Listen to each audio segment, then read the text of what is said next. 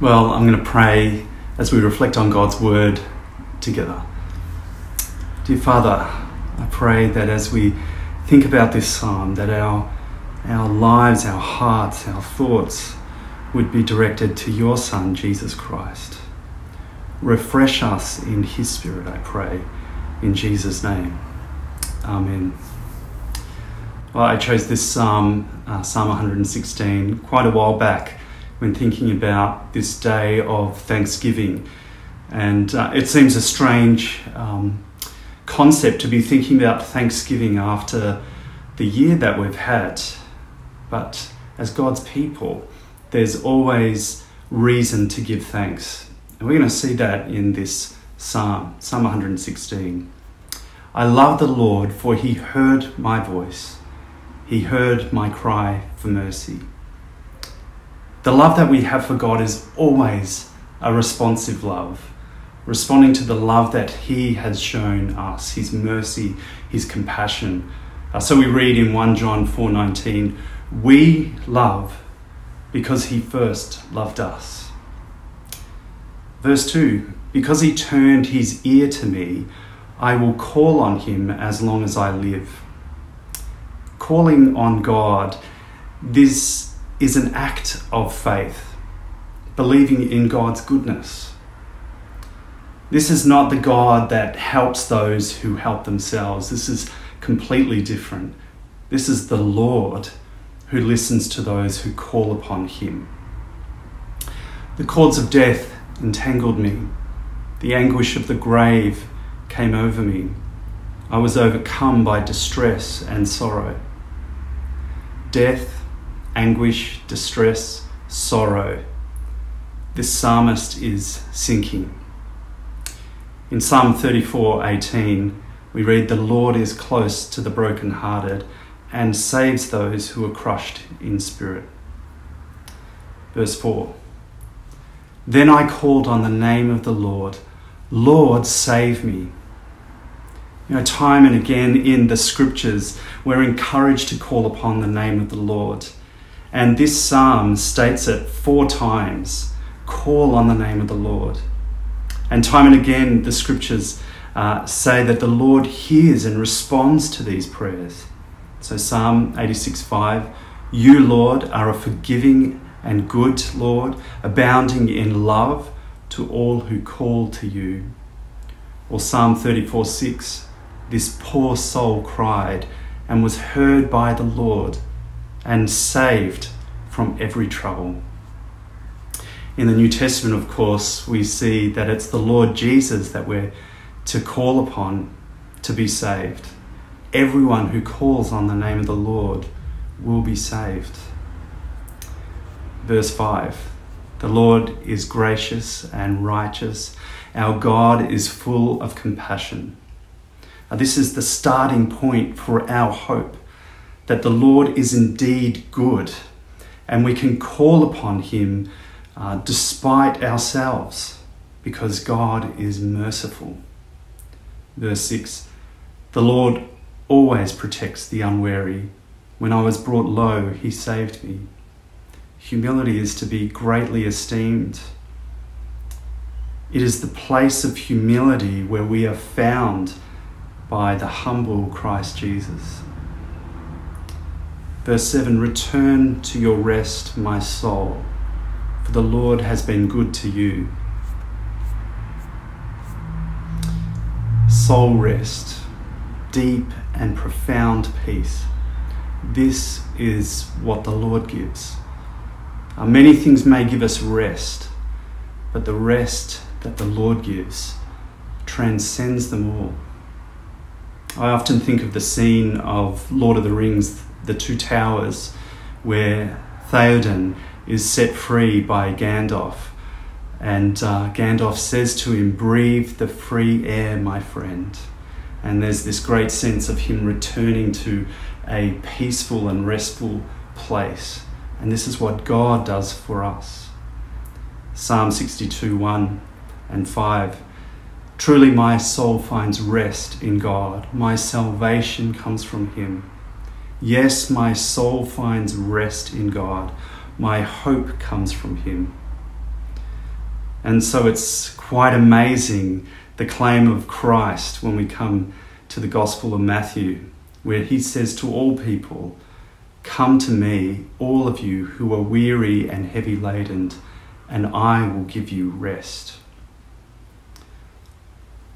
Verse 8, "For you, Lord, have delivered me from death, my eyes from tears, my feet from stumbling." Verse 9, "That I may walk before the Lord in the land of the living." He, Jesus, too, shared in their humanity, so that by his death he might break the power of him who holds the power of death, that is the devil, and free those who all their lives were held in slavery by fear of death. It's the Lord that delivers us from death. We read in Hebrews that Jesus shared our humanity, and so that by his death he might break the power of death, the power of him who holds the power of death, which is the devil, and free those who all their lives were held by the fear of death. And Jesus says of his own followers, "I give them eternal life, and they shall never perish. No one shall snatch them out of my hand. For you, Lord, have delivered me from death, my eyes from tears, my feet from stumbling, that I may walk before the Lord in the land of the living." Verse 10, "I trusted in the Lord when I said I am greatly afflicted." The world has had a very hard year. Suffering and affliction have affected the world, the globe. And as Christians, we also suffer along with the rest of the world, but we take our sufferings to Christ. Psalm 71:20 says, "Though you, Lord, have made me see troubles, many and bitter, you will restore my life again. From the depths of the earth, you will again bring me up." Such hope and such confidence.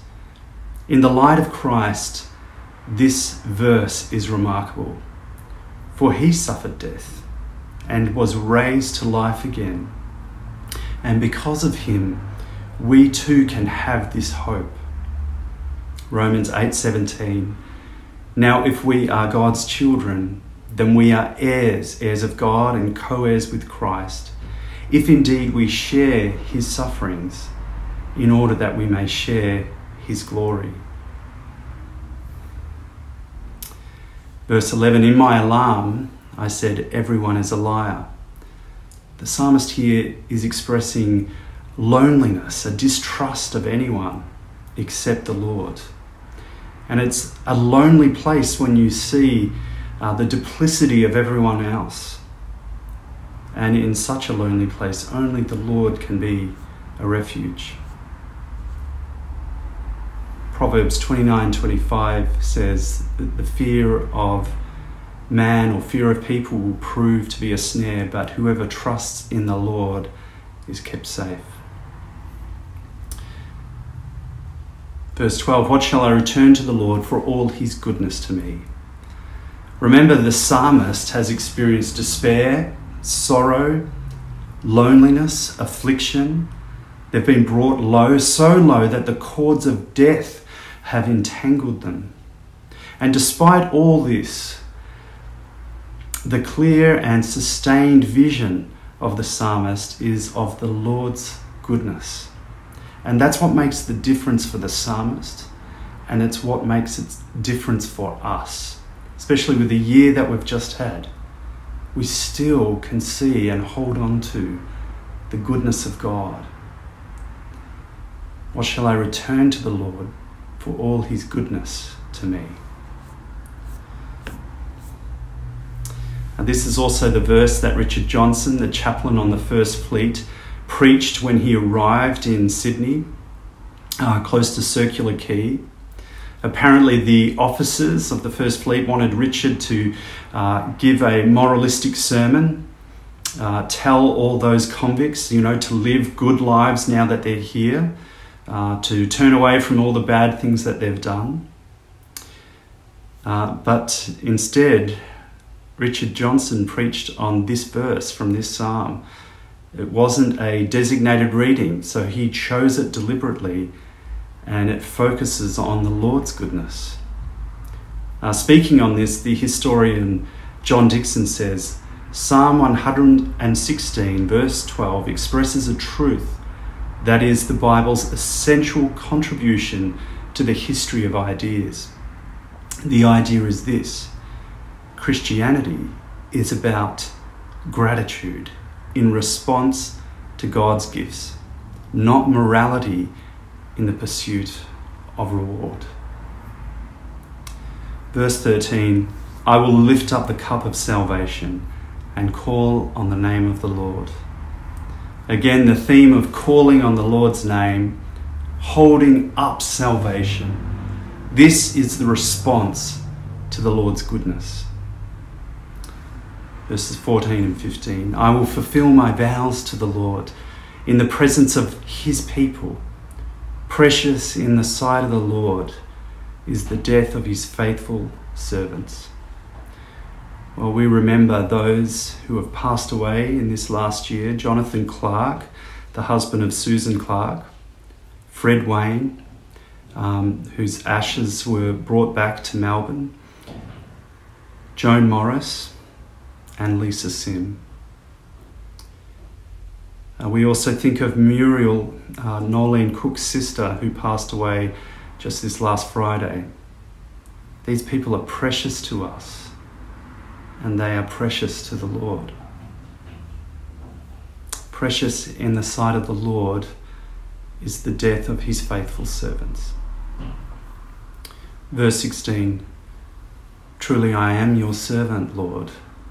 I serve you just as my mother did. You have freed me from my chains. I will sacrifice a thank offering to you and call on the name of the Lord. I fulfill my vows in the presence of all his people, in the courts of the house of the Lord, in your midst, Jerusalem. Praise the Lord. Well, it's now over to you to express your thanksgiving and gratitude for what God has done. Bless you.